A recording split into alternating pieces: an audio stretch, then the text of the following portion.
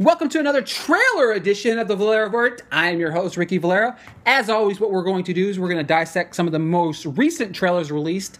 And as always, I am joined in the studio with my producer, The Bailiff. How are you today? I'm doing great. Ready to jump into this. Yeah, I'm excited as well, folks. Make sure to do us a favor. Subscribe to the show, like, review, all those other things. Don't let your phone go off in the middle of the podcast. But folks, let's go ahead and dive right into the trailers The Bailiff and I watched.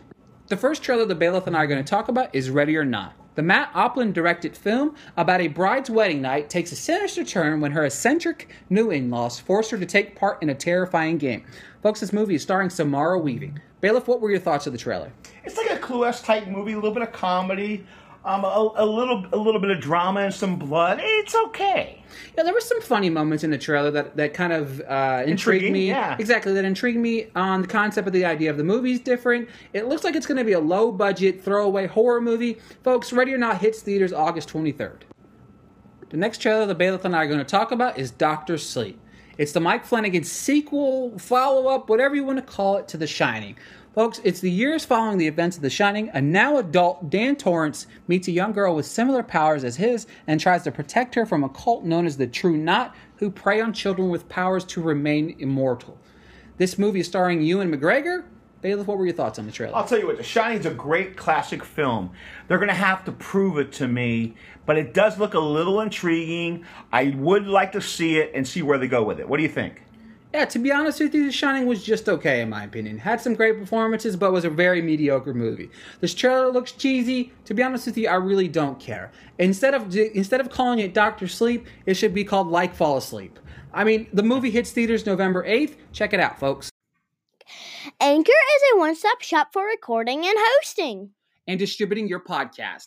Best of all, it's 100% free. And ridiculously easy to use.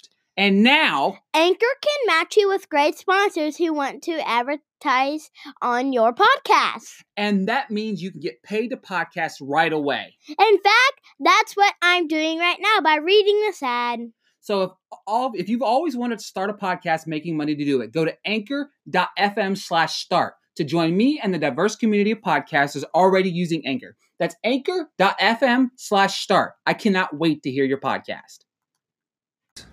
The last trailer the Bailiff and I are going to talk about is Good Boys. 3 6th-grade boys ditch school and embark on an epic journey while carrying accidentally stolen drugs, being hunted by teenage girls, trying to make their way home in time for a long-awaited party. Folks, this is directed by Gene Stupnitsky, starring Jacob Tremblay, who actually is was the star from the movie Room, which was a fantastic movie, so it's nice to see him transition into a different role. Bailiff, what were your thoughts on the trailer?